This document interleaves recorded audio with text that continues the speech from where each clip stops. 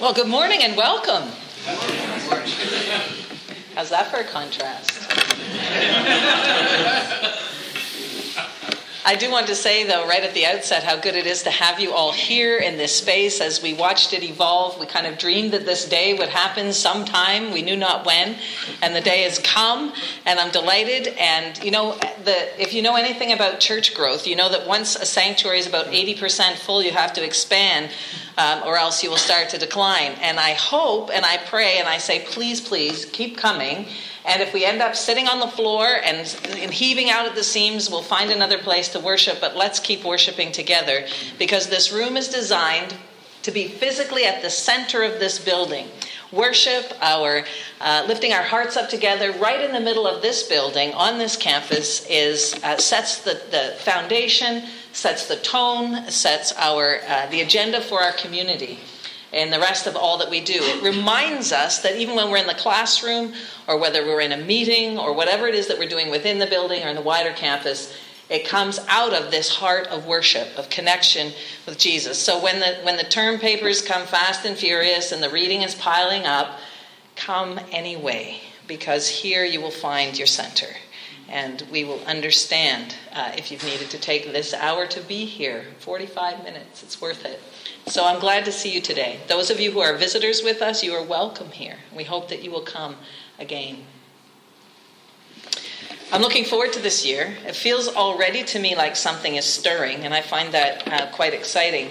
I was not so excited to be preaching today, not because I don't love you all, and not because I don't love the Word of God and enjoy sharing it, but because the last sermon I heard was last Thursday night.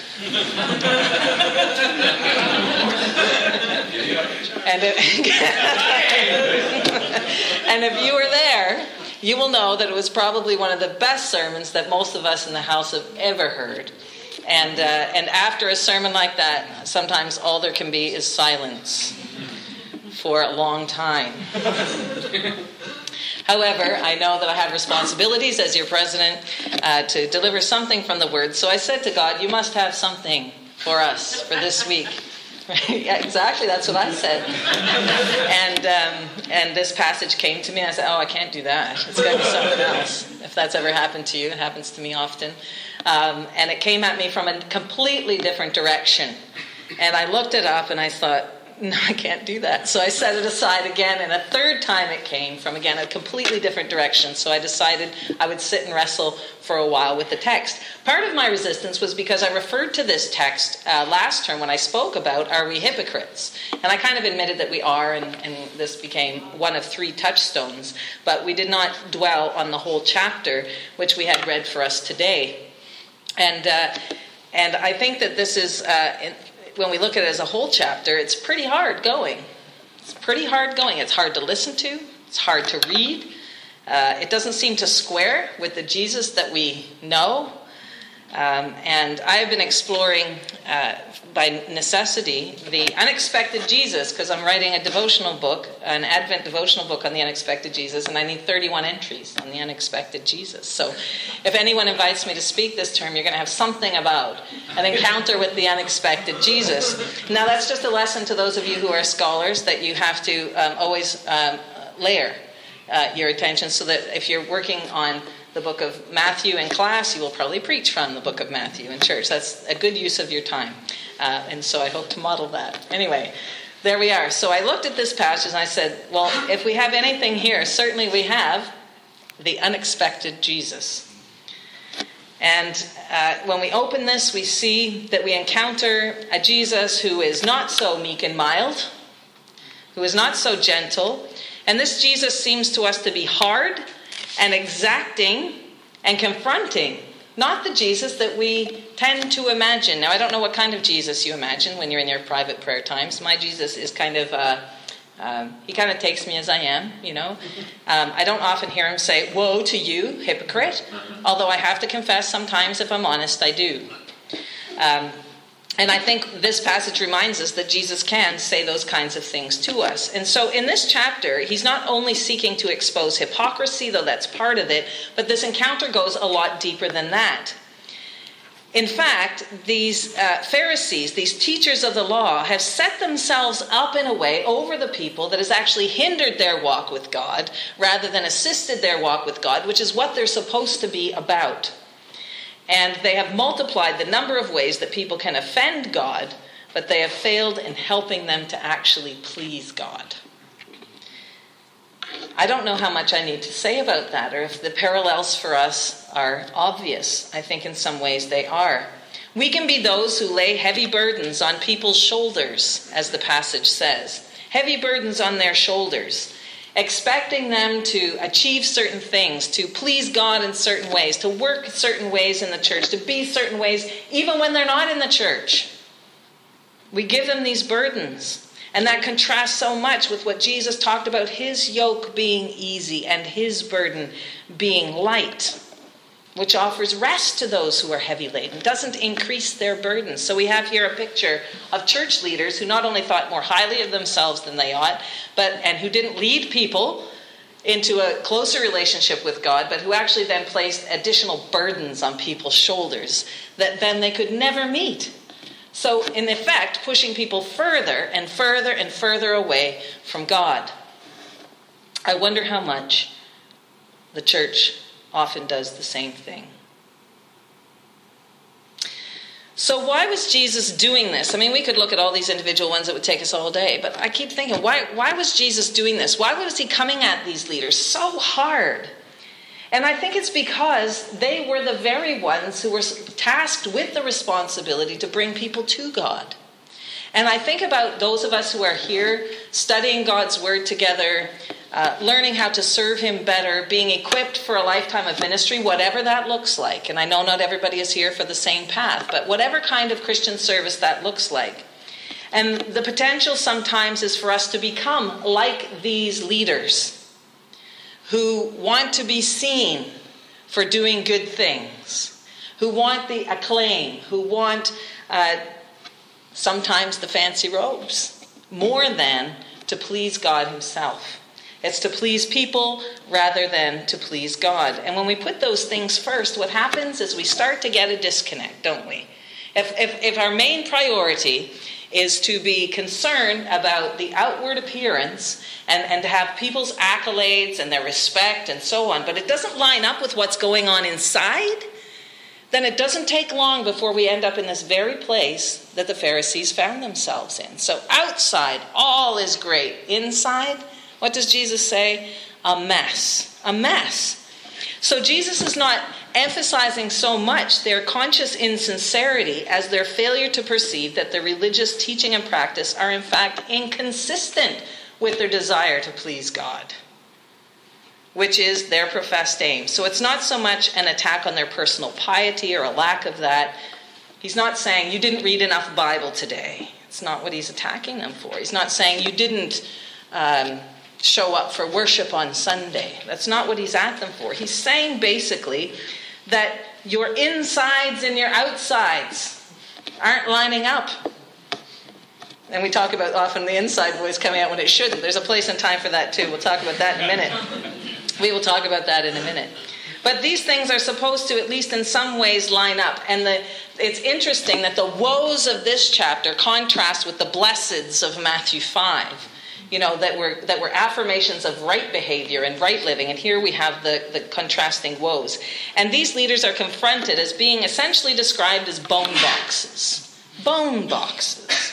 Now, if you've ever seen a bone box, they're quite elaborately decorated. They have nice patterns on the outside. They're actually quite pretty to look at. And these Pharisees, these leaders, are being essentially described as bone boxes, flamboyant, self-deceived, and self-satisfied, but, oh, so dead inside. And you know what? The dead can't die for Christ, because they're already dead. The inside for these guys didn't match their outside. And I think it can be the same for us. And I want to encourage you, those of you who are returning students or if you're new students, this is an opportunity to use your time here to explore the insides, to say, what are my motivations? Why am I really here? What are the hurts in my life that come out when I'm stressed? What are the voices that come out when somebody has stepped on my toes and I want to get back at them? What's going on inside of me that needs healing? Because the reality is that as you go on into your life and into ministry, if you don't deal with those things, they will come out in very unhelpful ways later on. So if there's something you're trying to avoid in your life, just let this be the time you're going to deal with it.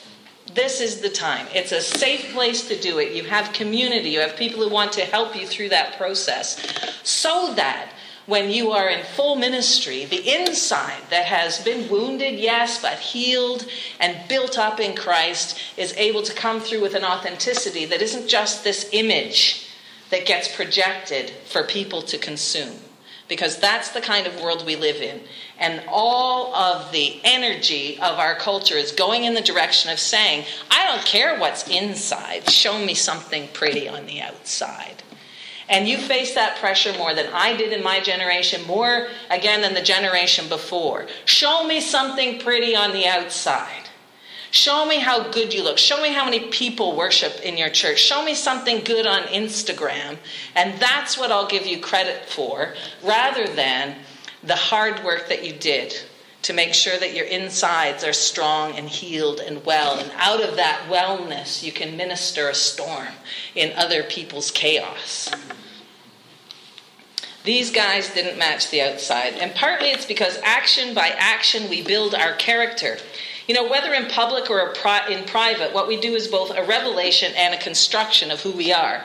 And in this media-rich world, there's a feeling that we can kind of hide behind that illusion or that anonymity and be different people in different places and times, and our actions are without consequence. So in one place, I'm a ruthless business tycoon, but over here, a gentle lover. Here, I hack into your private information, but there, I would never ask you to tell me something that isn't my business. We have these fights in chat rooms online, and then we smile sweetly to one another when we see each other when we pass in the hallway. I can do some calculating things, but I'm a good person at the end of the day. And we can hide behind invented identities online. One person on Insta, another on Facebook.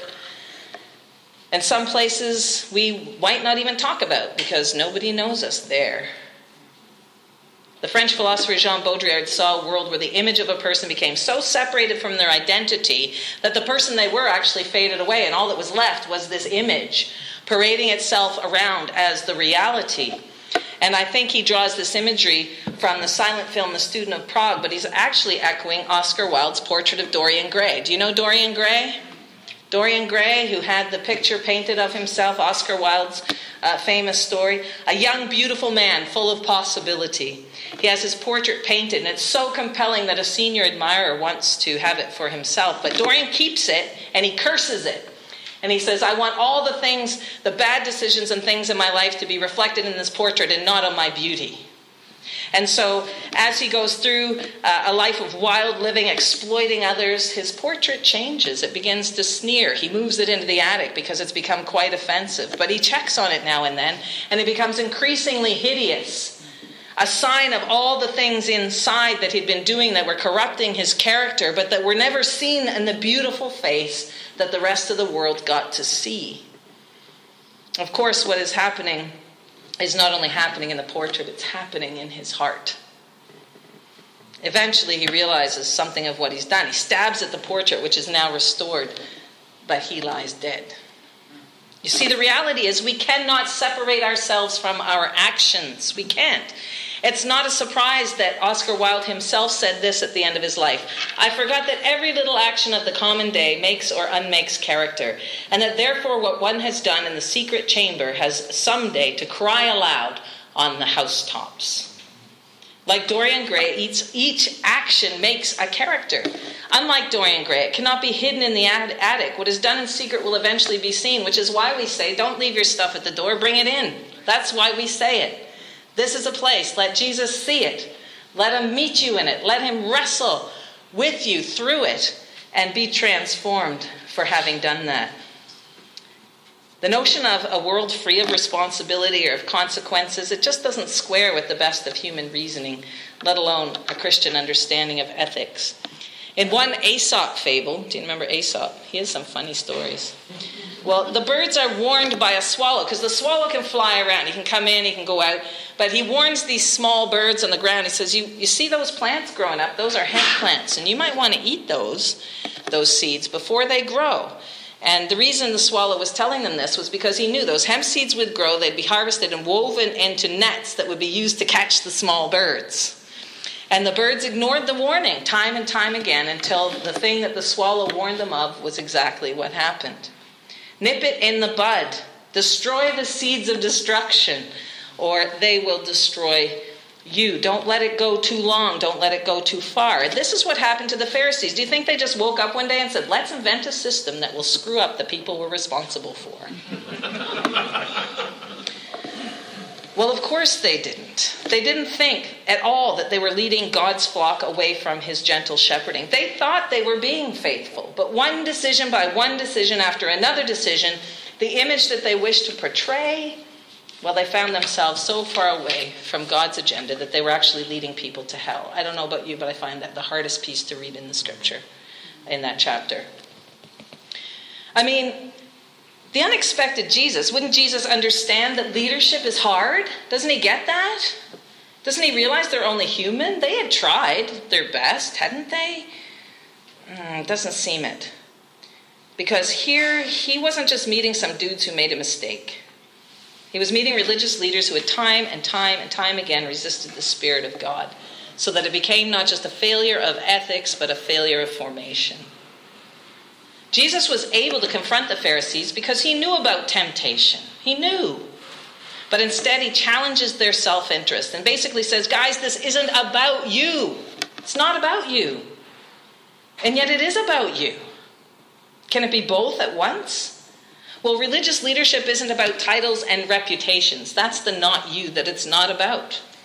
It's not about recognition and celebration. And I enjoyed the celebration last week, but that is not what my life is about.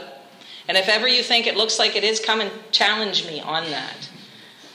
That's not what it's about. It's not about impressing people with how holy we are to be here in seminary or being good to pick up a homeless person off the street. It's about daily taking up our cross, dying to ourselves and our desires, the things that we want, that create that outside facade that other people will bow to.